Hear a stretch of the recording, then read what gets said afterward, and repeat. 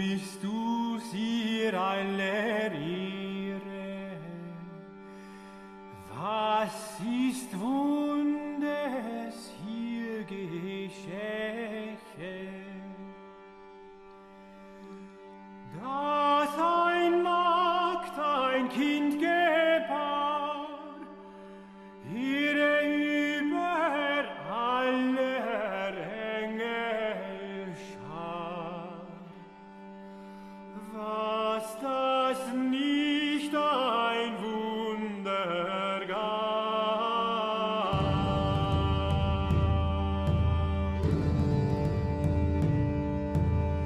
Er ließ sich reinen Tag. This is The New Right, a podcast for the lost arts, reclaiming the literary holy land from the heathen.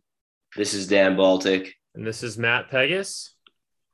And this is episode 28. 29. Episode 29. And this is what we are probably going to title the Top Gun Nationalism episode, because we have both recently seen, both the original Top Gun and Top Gun Maverick. And, it's having a moment, isn't it, Matt? Definitely. I mean, it's I don't have the numbers in front of me, but it broke Memorial Day box office weekend records, which for a time when supposedly at a time when people are in fact going to the movies less is even more striking. And it's just kind of having a moment where you're not really hearing much that's negative about it. Some of this is somewhat contrived by the MSM, which we'll get into, the mainstream media, but it's kind of being presented as like this unifying moment for everyone, for moviegoers, for people on different sides of the political aisle, whatever. And even though I do think some of that's contrived, my take on it is I would not stand in the way of that. I liked Top Gun Maverick a lot myself. And if libs and sort of cringy military, neocon types, and if everyone finds something to like in it, in this case, I wouldn't argue against that. I think that it is just pure cinematic fun, and it's nostalgic. So more power to Tom Cruise bringing us together. He is arguably the last really big movie star. Someone you look at him and you're like, that guy, he's a star. And everyone knows him. And like the younger stars, or I don't know, like I guess Timothy Chalamet is well known. Yeah. But like I feel like it's all like very in the way that Netflix has kind of scattered and atomized everything. There's no American movie star that everyone knows anymore from the younger generation. Yeah, I think so. Yeah. Tom Cruise is a dying breed here. And that is definitely a theme of the movie. Oh, yeah. So definitely. That's a very fortuitous tie-in there. Definitely. I wasn't even planning. Right. It definitely, there's an element to this movie, sort of like in the Quentin Tarantino movie Once Upon a Time in Hollywood, where it's like Leo DiCaprio and Brad Pitt, who would also, be mentioned in the same breath, I guess, as Tom Cruise. So I do think Tom Cruise is ultimately the bigger star, but not even to measure them against each other. There is this kind of not quite breaking the fourth wall, but nevertheless some interesting reflection on real life, where if Once Upon a Time in Hollywood was about these two sort of aging, an actor and a stuntman, who were kind of starting to feel alienated by a new Hollywood of the burgeoning 70s, 1969 into 1970. There's an element where it was like they were aging, they were starting to feel alienated from the changes that were going on in Hollywood then. And of course, in the context of 2019, when the movie came out, you could say the same thing, that these were two older white gentlemen who were sort of past their prime, quote unquote, or not necessarily past their artistic prime, but past their cultural prime, past their place in the limelight. And I think a similar sort of art imitating life thing is at play with Top Gun Maverick, where Tom Cruise is an older actor, Maverick is an older pilot, and there's this, as you said, he's literally told in the movie that he's a dying breed, and to which his reply that his kind is going extinct And his reply is, maybe, but not today. And then he proceeds to be a badass for the next hour and a half. It was a good line. Yeah, definitely a good line. And yeah, it's just art imitating life to a certain degree, for sure. And not only is it kind of fortuitous, the tie in there about him being a dying breed and the how that kind of reflects on the culture. It's also fortuitous that we are even doing this and talking about it, because we had planned this Top Gun nationalism episode before Maverick was even on our radar, because we came across it when we were at Eris's apartment. Right. And yes, very strange story, but indeed, very serendipitous. For some reason, I forget why, I mentioned that in the year of my birth, 1986, I'm dating myself now, but Top Gun was the top grossing film in America. Probably not the world, but maybe the world. It was certainly in America. It was the top grossing film. Probably in the world. Probably. And and so like we started talking about it, and then I was staying at your place, and we just decided to have a bro movie night and watch Top Gun. Well, I think part of it was that I admitted that I'd never seen it. That's right. I admitted that I wanted to see it, and we were just in maybe a night or two after that podcast we did with Eris, with Elizabeth Aldrich, I was just like, let's put on a movie. Let's see if Top Gun's streaming. It was, and we watched it, and it was kind of a memorable movie night. I was glad I had finally seen it, and I did have some concept that there was a new one coming out that I knew I'd actually heard. So, and this goes into the context of Top Gun Maverick as well. The movie was delayed, I think, almost 2 years due to the pandemic, and I'd heard it was actually Nick Pizzolatto, the True Detective creator, was on Bret Easton Ellis's podcast, which I'm a religious listener of.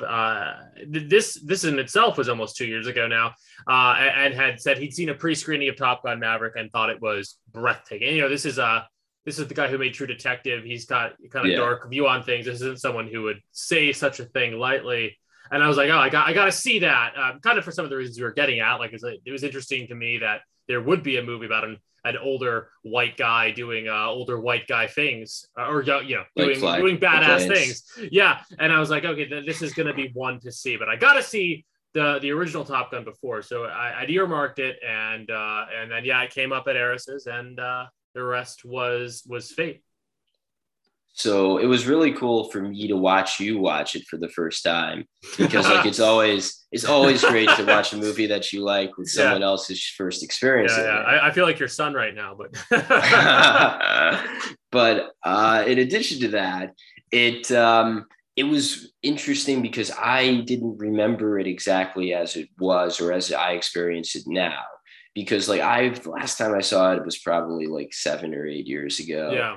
And watching it now, I guess this is a testament to how much more sophisticated I've become in my elder years. But watching it, I was like, I recognized how incredibly cheesy it is, but also hilarious. Like I remember it being like a little kind of like over the top, on the nose, with like the super machismo, but it's so on the nose that it's really very funny. Yeah. And so it both, like, what I was struck by watching it the second time, or not the second time, but watching it recently, was the unintentional but hilarious cheesiness, and the kind of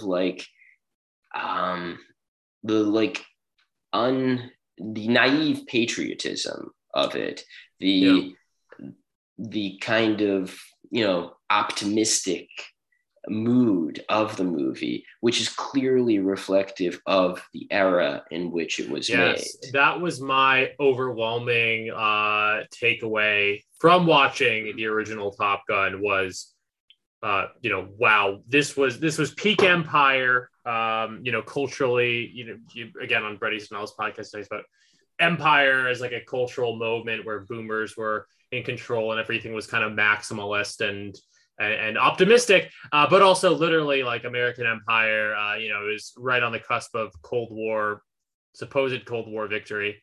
And that kind of optimism was the air. And yeah, that was my overwhelming take, is like, how optimistic must have this moment been that there was a movie, and it was the biggest movie in America, as you said. It's a military movie, but there's not a lot of direct combat until the end. It's mostly just about military training. And the main source of conflict is this character Maverick. And the question being, is he too much of a maverick? Is he too much of a badass? Imagine that's such a great, and I don't mean this negatively because I'm not a leftist, or whatever. I think it is pretty badass, and I'm sure it was a nice moment to live through. There's a kind of, I guess for lack of a better term, you have to call it narcissism, but not necessarily a totally bad narcissism, more like a youthful, optimistic narcissism of his cultural product, which is like, it's looking at itself.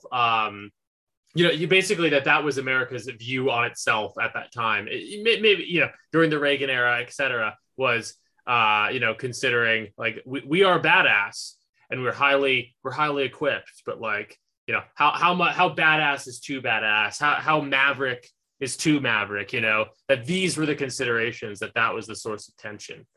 The conceit being like that Maverick is too much of a maverick, and the movie is the original Top Gun trying to decide, is that okay? But this is interesting on an even deeper philosophical level, as we've discussed in the notes. I think, and maybe I'm running with this a little too much, but I think the original Top Gun is kind of a, even if unintentionally, a study in the personality of old America, pre-Empire America, and the ethos or personality of the American Empire. Yeah. And that is embodied in Maverick, who is an old school American, in that he is what let's call it what it is. He's a Sigma. He's a Sigma. Yeah. He's like, he has that pioneer spirit, doesn't play by the rules, does what he wants. And that was the country America was until like basically World War II, arguably World War I. But like, in any case, throughout most of America's existence, we were just out there doing our own thing. And like, we were a wild card. No one knew what the fuck we were going to do with regard to anything. But that was like the beauty of America. America was that kind of, and that was like when we went into World War II,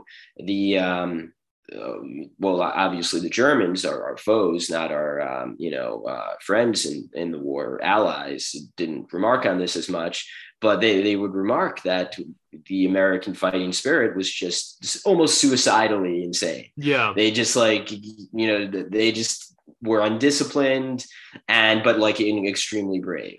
And that is like exactly like, that's the Maverick spirit. That's his spirit in Top Gun. He's like suicidally brave. He's got to go for it. He's like, but his flaw is the flaw of old America, of, pre-Empire America, which is, not, if you're a Maverick, you're not as disciplined. You're not as, you can't be a disciplined Maverick. And so Maverick's counter, his foil in this, is obviously Iceman. And Iceman is the alpha to Maverick's Sigma. Yeah. Played by Val Kilmer. He is also like a badass. He doesn't have beta tendencies. He's got, as you said, alpha tendencies, but he's a lot more by the book. He's a lot more predictable. He's a lot more dependable, maybe. And yeah, just that. Basically, it comes down to what would you say, being more by the rules a little bit. Not only more by the rules, he's also like he beats Maverick in all of the tests, like all of the flying tests. He is the best. Yeah. And the alpha is always the best. Like, or almost always. Yeah. Probably because if you're more disciplined, you will be better than the Sigma. You will be more better. You will be better than the Maverick, because you will fuck up less because you have more discipline. And that's what Val Kilmer is. He's Right. the Iceman. Yeah, and you're more popular with the the higher establishment. Well. Yeah. Yeah. And I mean, it's seen in their, what they look like. Maverick is Tom Cruise, dark, not like dark, but like, I know darker looks. Whereas, Iceman is like ice blonde tips. and blue eyes. Yeah.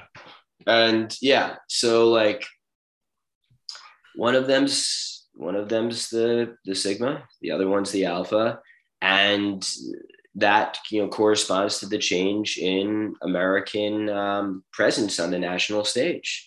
Yeah. And America after World War II, certainly arguably after World War I, became an alpha on the world stage, the big dog. Everyone, and certainly after World War II, like we ran the show, and we still arguably in some sense run the show. And that is the persona, no longer unpredictable. I mean, we had 4 years of maybe some unpredictability recently. Yeah. But now we're back to being, predictably, evil. Yeah. Well, if we were to continue the metaphor, it's like we're alpha now, but in this sort of bloated boomer way. Sclerotic. Will it? What's the word? Sclerotic. Will it last? I don't know. We can get more onto that in America's current role in the world, perhaps later. But yeah, it is interesting to think of it that way, that America kind of would have risen into that sort of alpha status and what that would mean now in a postmodern context. Maybe Trump's a sort of aesthetic honesty about what we still could be in almost the best light, whereas what we actually are, well, something a little more shadowy. But no, in terms of Top Gun, I think you can definitely read the movie on that level that you mentioned, where I guess part of what you'd be saying is even in 1986 that there was a sort of nostalgia, or not even nostalgia, but even in 1986 Mavericks type was a sort of not a throwback to the older America, right? But I mean, we've always had that. We've always like Rebel Without a Cause, right? But it's always been, but it's increasingly something that's like celebrated less and less. Yeah, absolutely. And you know what? This actually, we didn't talk about this in the notes, but I think it's an astute point. Hopefully I won't listen back over and be like, what was that? That was a reach. But so there's a kind of a cliche about 80s movies, and maybe before, but especially 80s movies, Karate Kid, which I do love that movie. So I'm not really trying to completely call it paused or anything. But there's a certain cliche about 80s movies that they kind of had these like more swarthy underdog protagonists fighting against the blonde and blue-eyed alpha types, and the whole notion is that like this is somehow some kind of fetishization of like the non-white underdog, perpetrated by Hollywood. I can't imagine Hollywood doing that. Yeah. I think there's a truth to that. Hollywood is very guilty of doing that all the time, and that a lot of it did start in the 80s. And again, I do love Karate Kid. I like the new Karate Kid too. So I'm not totally slamming it down. But definitely you could see that in a movie like Karate Kid. I don't think it quite applies at all to Top Gun.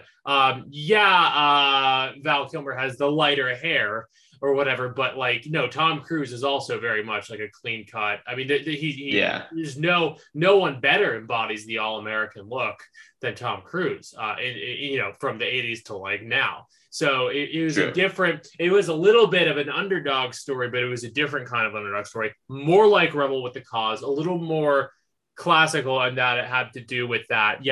What we would call a Sigma fighting spirit versus,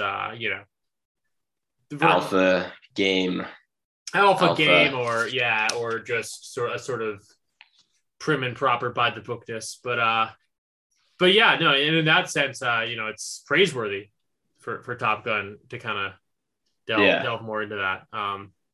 And praiseworthy because we always appreciate watching a movie from the 80s or a movie from the 90s where they do and say like natural stuff that people used to do and say in real life, but now is like, you can't have in movies anymore. Right. And like, if you do or say those things in real life, you lose your job.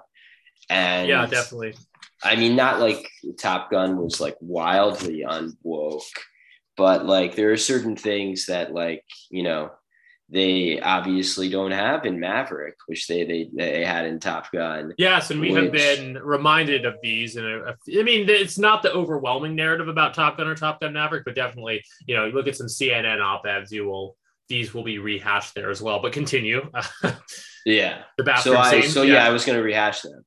The the bathroom scene, like, so to paint the scene, I mean, everyone has probably seen Top Gun, but if you haven't, they go to a sailor's bar, and in a scene that kind of presciently predicts the pickup artist culture, they literally like enter the bar, and I think Goose, who is Maverick's wingman, literal wingman, says like, it's a target rich environment. And it's like one of the cheesy lines. Yeah, right. They're talking about planes, but they're also talking about a metaphor for women.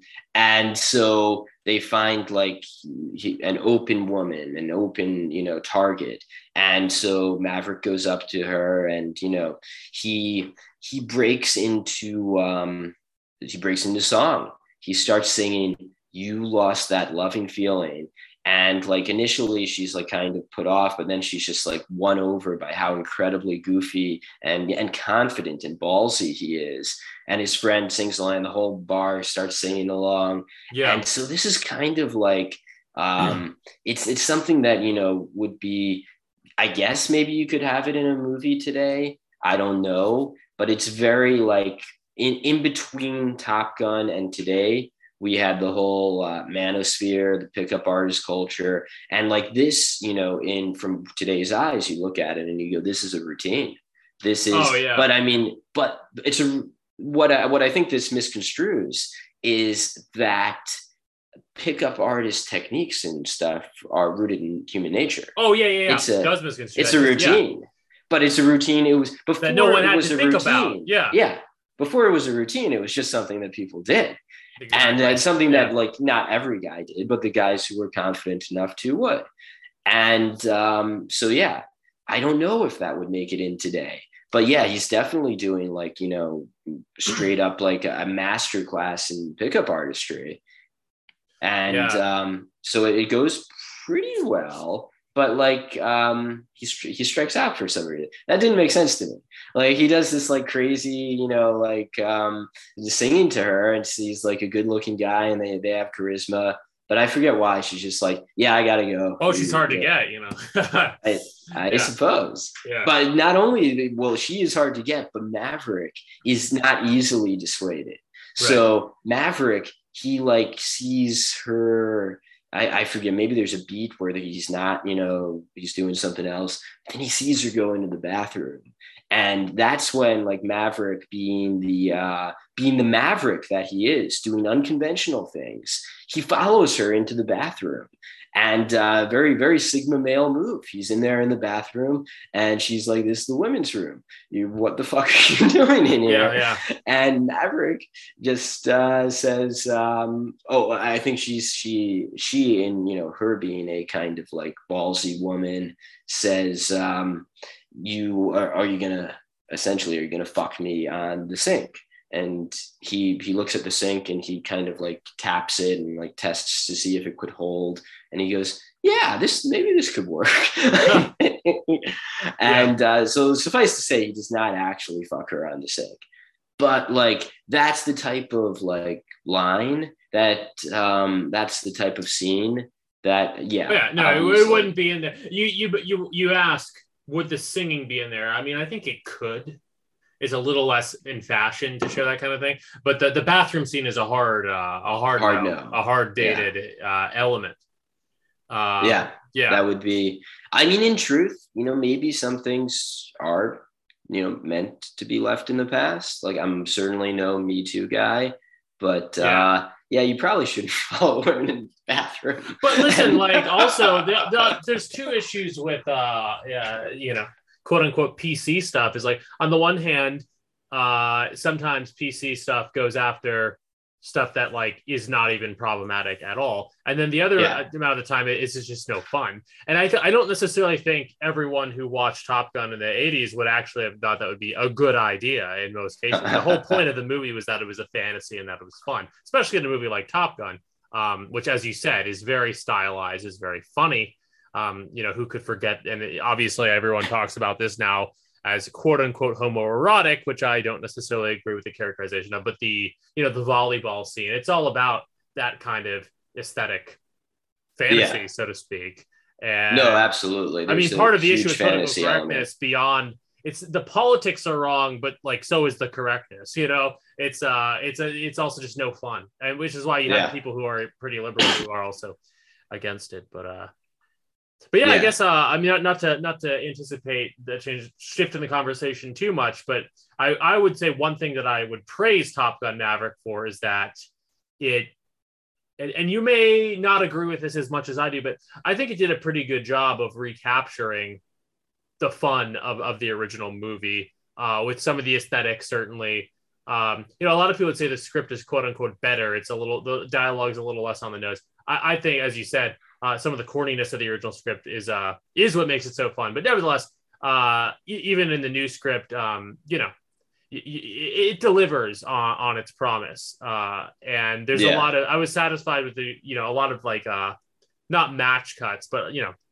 there seemed to be a conscious effort to bring a lot of the elements from the original one back into the new one, from the romance and the Tom Cruise driving a girl around on a bike in the old movie. It's I don't even know what that actress's name is, to be honest. Although which one? In the original, older, that was Kelly McGinnis. Right. There's an anecdote, but keep going. Well, there's the thing about the meme, which we'll talk about. But anyway, Tom Cruise drove Kelly McGinnis around on a bike in the original. Tom Cruise drives Jennifer Connelly around on a bike in the new one. The volleyball scene becomes a sort of beach football scene. They did a good job of not, there's definitely no bathroom scene, but most other memorable scenes kind of have their analog in the new one, which I was happy about. So while I was happy that it, and we'll touch on this more a little bit later, it was not woke. It was the Top Gun Maverick was a kind of like fun action movie starring a white guy who's allowed to be heroic and a proud American. Right. And that's like something that is kind of rare these days. So like, my hat is off to the movie for that. And we'll talk more about that. From kind of an aesthetic standpoint, like the part of the charm of Top Gun to me is the cheesy dialogue, how incredibly, perhaps it was unintentional, but people say The Room by Tommy Wiseau is a masterpiece. And like, I'm sure the whole point is Tommy didn't realize he was making it a masterpiece, that it was so bad that it was good. But like, nevertheless, people think it is. And I think Top Gun is. I think that it's like the dialogue is just so like the one that sticks out to me is when Tom Cruise is like, he's challenged in some way. He and Goose are challenged in some way by the wingman for Iceman, Slider.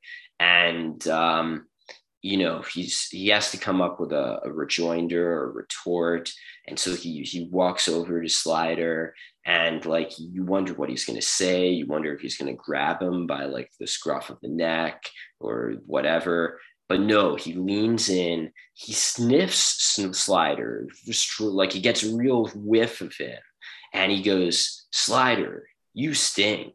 It's just the most hilarious fucking I'm watching, I just start break out laughing because it's just like a such on the nose, like middle school put down. And it's just like, it was great. And the movie itself, like stuff like this is target rich environment. There's just so many, I mean, that stuff's great. Yeah. Or even like the iconic, like I feel the need for speed. Yeah. It's like it's corny, but it's great. It's Yeah. hilarious. It's like, so I mean, some people would say this is a failure of the original, but I think it's one of the things that makes it really good. Whereas Top Gun Maverick, you know, you can't really, I mean, it was a product of its time, Top Gun. If you made something that was that corny today, it would just immediately jump out at people how corny it was. It wouldn't work. It would be affected. Yeah, exactly. So like, yeah, it couldn't be corny like that. But I mean, that to me was part of the charm. So on that score, aesthetically, I give it to the original. But beyond that, and this sounds kind of counterintuitive because something that is kind of like unintentionally cheesy, you would think would not have deep character development, deep characterization. But to me, it absolutely did. Maverick's relationship with Goose was like, and it's powered by powerful performances by Anthony Edwards, who plays Goose, and Val Kilmer, who plays Iceman. Maverick's relationship with Iceman, Maverick's romance relationship with Kelly McGillis, and even his relationship with Goose's wife. Not that they slept together, they did not, but Meg Ryan. And they it's just like his scenes with Iceman, his scenes with Goose, his scenes with Kelly McGillis, they're iconic. And they're like, I remember from Top Gun, I remembered Maverick, Tom Cruise, but I also remembered Iceman just as well. I remembered Goose just as well. Mm-hmm. And Charlie, Kelly McGillis. From Maverick, I'm not going to really remember anyone besides, Maverick. Yeah. No one else impressed me on that level. I would give props to Miles Teller. I'm something of a fan. Yeah, he did a good job. But I hear what you're saying. And you said, Top Gun Maverick does a good job of not being woke. It is pretty unwoke, save for you do have a female pilot in there, of course. But it's in some of the characters, and I bring that up now because some of the characters, including her and some of the other sort of diversity elements, and I'm not even saying this because we're new right and we're anti-woke or whatever.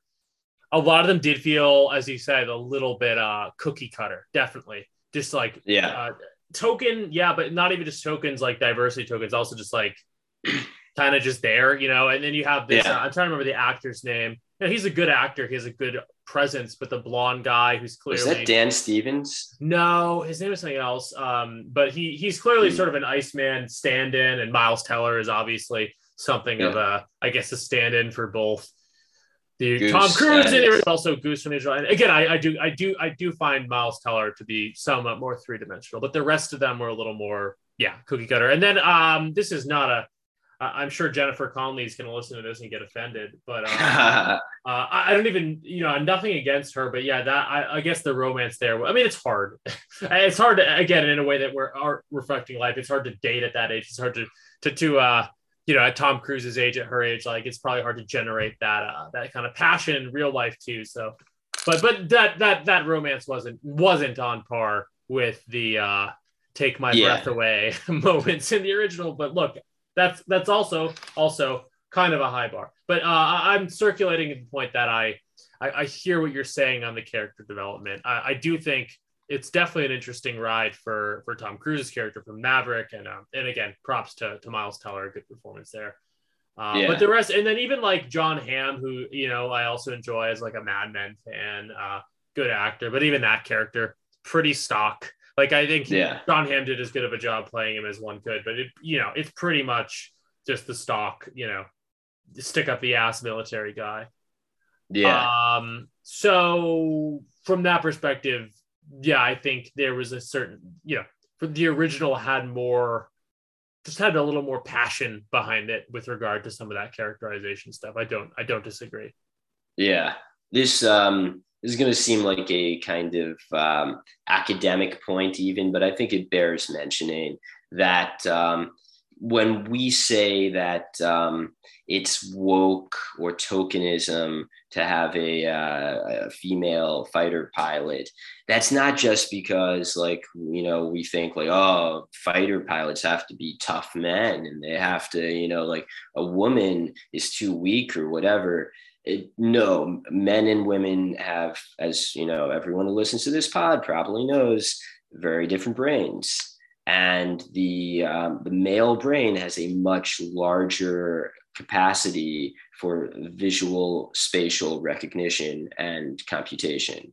And that, of course, and the female brain has a larger portion devoted to social understanding and stuff of that nature. So that it's not like, you know, one sex is better than the other. But when it comes to flying planes, you need to have very good visual spatial skills. So yeah, one sex definitely is better than the other at flying planes. And that is men. Men are better at flying planes than women. And so if you're going to be flying a fucking F-18 or an F-22, which costs like $500 million, you want to have, you know, people who are really good at flying planes flying them. So that's why it's very rare to have female fighter pilots. It's very rare to have female pilots in general. But a fighter pilot, you have to be extremely skilled. Like landing on an aircraft carrier. Oh, yeah. That's insane. You're going in probably at like, you know, you're going hypersonic, of course. But then like as you're slowing down, you're still probably approaching the aircraft carrier at like over 200 miles an hour, I would think, you know, maybe a lot more.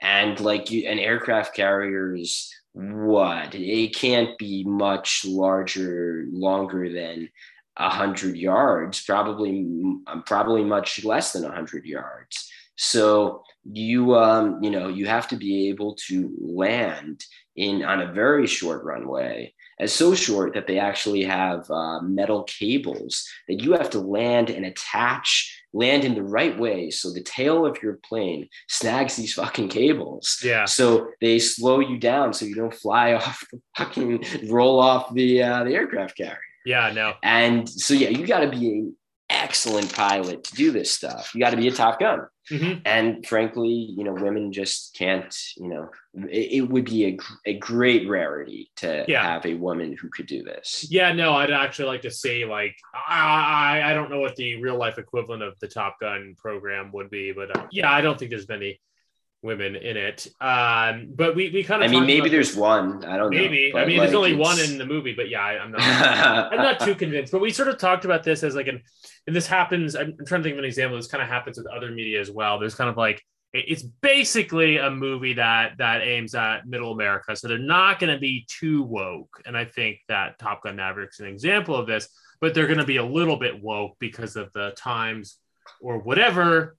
And the meeting kind of halfway can sometimes be unintentionally sort of symbolically based. Now, based is the wrong word. I don't want to give the movie too much credit, but we did sort of comment that, there's a female pilot and a number of other, you know, obviously purposely diverse pilots. And that is realistic, by the way. Of course, there's a lot of non-white people in the military, but, you know, in the context of the movie, it's a little bit obvious that they were trying to have, you know, different groups represented. But what becomes unintentionally, based is the wrong word, but unintentionally non-woke, shall we say, is that at the end of the day, the movie is still about Tom Cruise, and it's also still about Miles Teller in the new one. It's about, you know, a sort of quasi paternal relationship with a younger guy. So it's very male, and, you know, it's Goose's son, so he's going to be white. Basically, long story short, not to spoil it for anyone, but the two main people who carry out the mission, and I'll say more about the mission in a second, because I think that the technical level of that is very well done in Top Gun Maverick. But the two people who ultimately carry out the mission and ultimately are the biggest heroes are the two straight white. Oh, forget straight, but I mean, yes, probably. Well, Tom Cruise is straight. That's a whole nother story. But ostensibly straight white guys are the main heroes, and then the woman, the black guy, whatever else, they kind of play, even if it's a highly skilled mission, so they're all heroes, but they do, technically speaking, play a supporting role, which is kind of intentionally non-woke in its symbolism.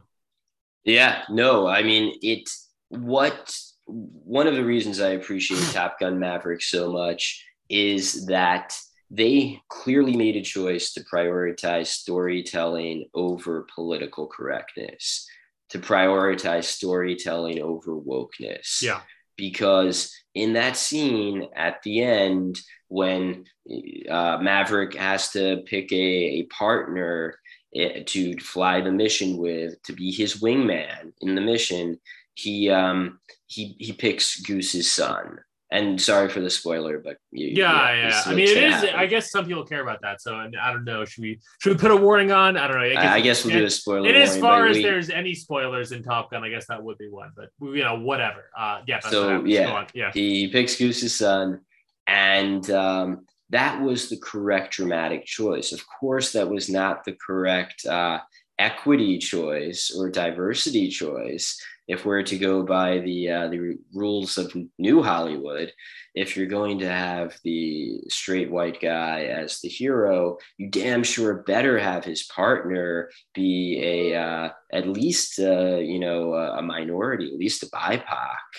But if not that, a woman or a sexual deviant, or some other form of supposedly disadvantaged person, and they didn't do that. They had minorities, Hispanics flying one of the planes, and a woman and a geeky white guy flying one of the other planes. And so they actually, the minorities in this context played a supporting role to the two white men who essentially saved the day.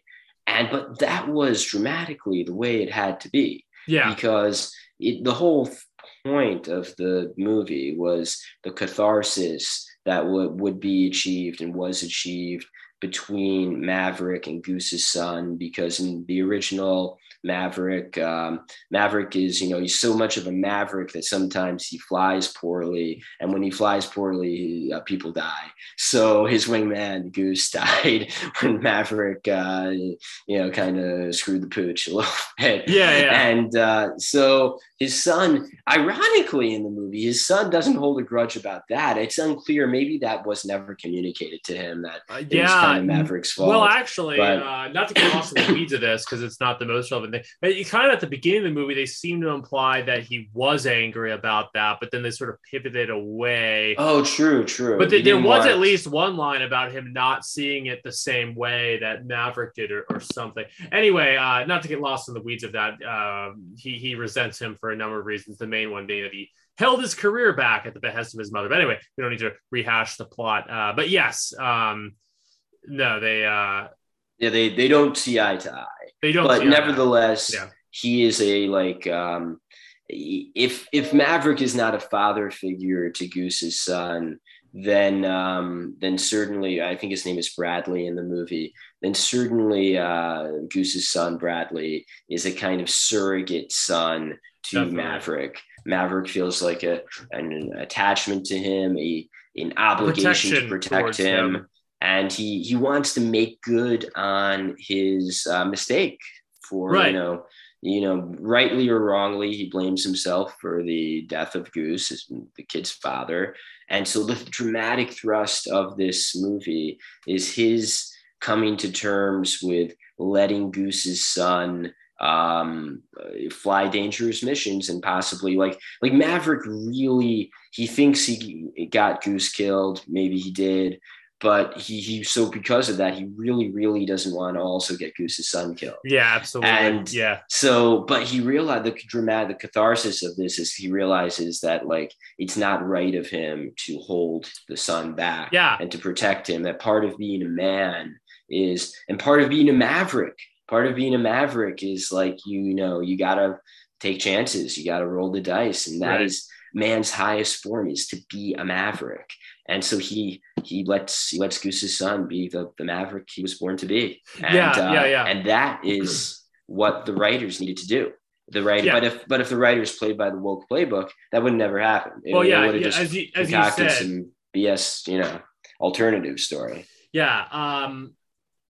And that's one thing that the new one has that's a good natural development out of the first one. The first one is about being a young man and mostly jockeying for status among other young men, whereas the new one does a pretty good job at a not anti-masculinist job, which is commendable.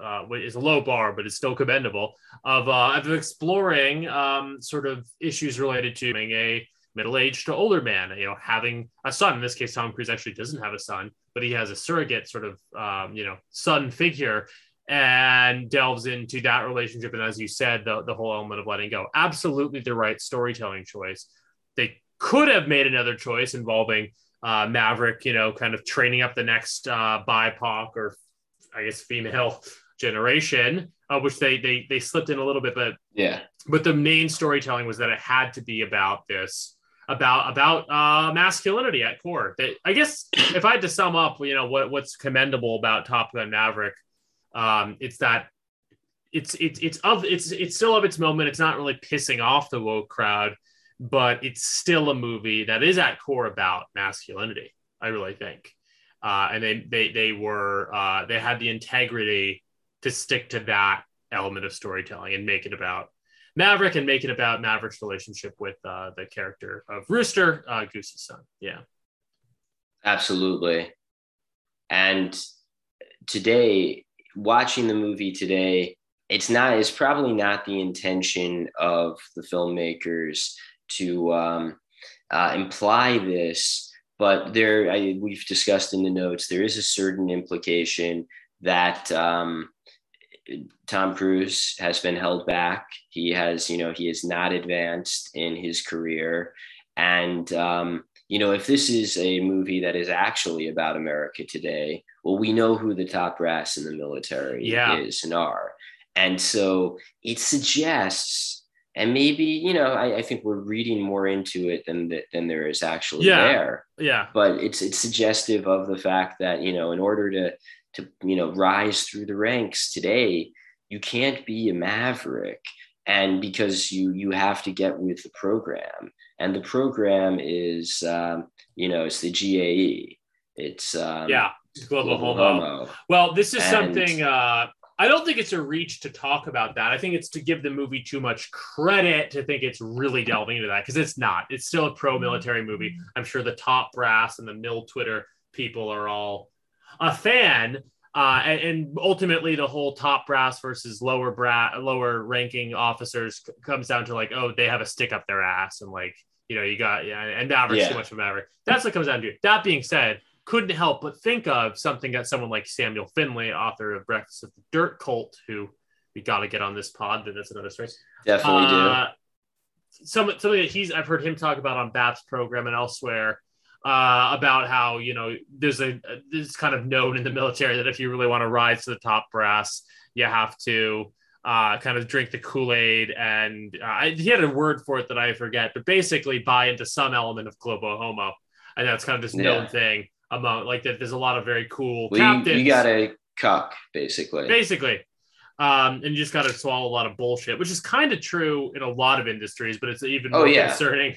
I mean, we're timing this with the beginning of Pride Month, and there was something circulating on Twitter earlier where the Marine Corps posted some Pride thing about. Yeah, I mean, it's one thing, like, we both work in the entertainment industry, and like, obviously it's very woke, but like, well, you're making movies, you're like, it's not the most, like, it could be a very masculine thing, but it's not something that is like stereotypically so. But when you have like the military doing this type of stuff, it's like, we're gonna get killed in wars. You can't have these type of guys trying to fight wars. They'll who knows what the fuck they'll do. Definitely. And like, I don't think they're gonna be very brave. I'll tell you that much. Well, Top Gun doesn't highlight that, but again, it's really just the more traditional thing, which you also get a little bit in the original, where it's like, oh, you get to stick up your ass higher up in the military, you lose that maverick fighting spirit. that's more where it comes at. That's the more the angle that it comes from in the movie. But again, I listened to enough of people like Samuel Finley and Josiah Lippincott and some of these other sort of based military and ex-military guys that impossible not to think about that, or at least, it's kind of fun to project that onto the movie, shall we say.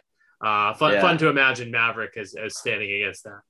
We don't get a lot of it explicitly, but that dynamic is at least addressed. That was the main scene that I thought was really good fodder for this conversation. It's mostly just one scene at the beginning where Maverick is sort of chewed out by this older officer for having never risen the ranks, and he says, "Well, I'm happy as a decorated captain. I'm where I need to be."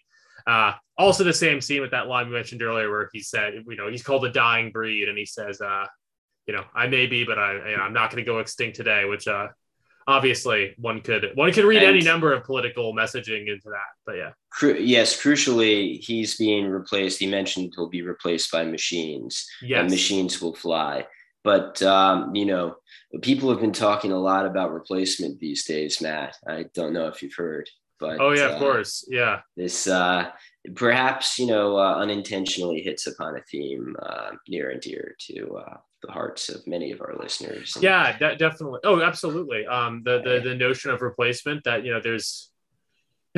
there's controversial ideas about replacement, obviously, but there's even some this kind of down the pipeline. You mentioned even like the automation thing. I'm not giving like an Andrew Yang reading of Top Gun Maverick, but just the whole notion of masculinity, shall we say, being replaced, or even demographic replacement. This is kind of, I think, high. If we want to get Freudian about it, I think for a lot of people it's sort of more unconscious. It's not like they're thinking about it all the time, but it's this theme underlying a lot of interest with the Once Upon a Time in Hollywood that I mentioned too. There is that theme, like this kind of masculinity, this kind of white masculinity is kind of on the chopping block and getting replaced. And you have people obviously that get really political about it, and they're absolutely demonized. But I think that even a lot of normie audiences, and I think even a lot of the normie audiences that are watching Top Gun Maverick are kind of getting that message, like, oh, maybe it's a shame that people like Tom Cruise aren't really going to be so visible or in control of anything in 10, 15 years. I think it does work on that level. I don't think that's the intention of the filmmakers. I don't think they're saying that's like the political be all end all, but it's aesthetically there when you have that scene, where Tom Cruise is described as a dying breed, and it's not presented as a good thing in the movie. And I think a lot of, again, even the normie and even some of the liberal audiences will kind of be able to appreciate the degree to which that is not cause for celebration. And but I think it's for our absolutely side, there. Yeah. For our side, that's where, this isn't like a Joker moment. It's not like a Blade Runner 2049 moment where like everyone on our corner of Twitter is like, celebrating this movie. But, you do have some, I think Josh Lacash, I don't even know that much about who he is, but I know he has a, podcast. There's some people who are really, saying that we should, support this movie, go see it. And I think that it's warranted just by that kind of aesthetic. Again, not to give it too much credit to say that it's really hammering these points home, but aesthetically, something to be celebrated. Yeah, this is not an Our Guys movie, but what it is something that I think is almost more rare. Well, no, that's not. There's no Our Guys movies, so that would be the most rare. But this is something that is very special, and it is a throwback to an earlier, more optimistic period in American history. It's a throwback to the original Top Gun. Yeah. And when I was watching it in the theater, like, me, everyone who listens to the pod knows me and has a good sense of my opinions on most everything. Mm-hmm. And so I am not at the moment predisposed to feel fondly toward American empire. And so American military victories are not something that I'm like, oh, yeah, fuck yeah, we're going to plant the rainbow flag and colonize the world. That's just not, not for me. But nevertheless, watching this, and it was because it was a celebration of Maverick. He's a cultural hero, a celebration of Maverick's America. And there was just something about like his teamwork and the kind of like, the heroic way they, ended the movie, the Yep. heroic way they escaped their, certain, again, a spoiler, but come on, Oh they're yeah. gonna, And by the way, this is maybe a good time for me to slip this in. It's kind of a banal comment but at the end of the day, we're talking about a movie that's a pretty badass action movie. The action sequence at the end of Top Gun Maverick is great. It's very yeah, well worth seeing. If we're talking about, I don't think there needs to be a comparison between the original and the new one, but if there's one thing where maybe even you, Dan, would agree, the flying and the action in the original is great, but even just like the technological advances that we have had since then, really breathtaking stuff. No pen intended. oh, absolutely. No, it's an incredible action movie. The action is great, suspenseful. The cinematography and just the set pieces at the end are, it's like the first time you saw Star Wars or something. It's like seeing the spaceships and that, again, kind of feels a little Reddit and whatever to talk about this, but no, it's really quite a lot of fun and very well done. And I just wanted to add that that alone is also a good reason to see it. Yeah, so that of course is a very important part. But I'm in the theater, and despite my predilections to not be a big fan of GAE, I was cheering. I was like, I was moved, and Definitely. by the end, I was like, fuck yeah. I was all in. And I was not only all in on Maverick, I was like, I felt the sense of patriotism. And, that, quickly disappeared as, the day went on and I read the news. But in that moment, I had a sense of pride. And, who knows, maybe through art and culture, we can help bring it back. Maybe, our next great Caesar will come and bring it back. The field is wide open. And definitely, I'm excited. Yeah, no, that's another obviously important part of the context of which is coming. It's during this Ukraine conflagration, and it is a moment in which certain powers that be would like us to become more pro-military and whatnot. The movie's not being promoted that way per se, but it's definitely part of the context of this summer and the summer that this movie is coming out during. And again, my opinions on a lot of that haven't changed. But as I said at the beginning, it's like if people want to stoke a certain kind of patriotism with the movie, I won't necessarily stand in the way. I think patriotism is good. I hope that, as you said, in time, that we can work out something alternative to a simple loyalty to, what certain of our guys would call like the shadow class or the infiltrator class at the top. I'm not patriotic towards those people, but there's a lot of stuff going on right now, kind of politically and nationally. Perhaps the Ron DeSantis of it all. Maybe there could be some kind of new American patriotism that is, it's not going to be totally based in red pilled, but is better than what we have now, and that can work in some of the nostalgia that one would get from watching a movie like Top Gun or even this new Top Gun. Absolutely. So civic nationalists, take note. If you watch this movie, this is the type of stuff you need to do if you want to create a real civic nationalism, if you want to, make that happen, because people need a story. They need to be moved. They need heroes, and they need heroes. Yeah. And we don't have that type of stuff. Yeah. And, you need to create a compelling counter narrative to the narrative of wokeness and what have you. And that's very difficult to do because of capture of the institutions and everything. Mm-hmm. And, to an extent, the right is a little splintered in this regard, civic nationalism or something else. And, if you want to really sell civic nationalism, you gotta win over some of the woke people. You gotta convince, or if not the woke people, the normies. Exactly, the normies. Them that this is the way to go, and it really shouldn't be so hard. So, it's Top Gun. If it could move me, it could move lots of people. I think so. And I think that's another good way of putting it. Again, it's not an our guys movie, quote unquote, but it is and not to sound like some kind of paternalistic or moralistic person here, but it is a wholesome movie for normies, I would say. It promotes the right sort of values. I think. Yeah. It is an edifying movie for normies. It is, yeah. Promoting the values that we want them.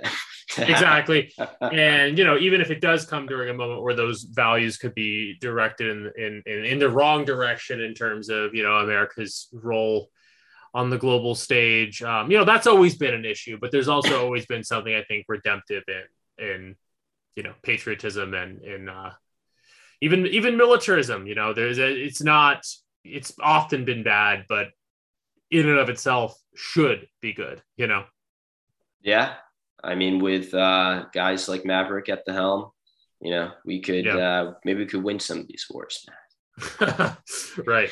That'll be the day. But yes.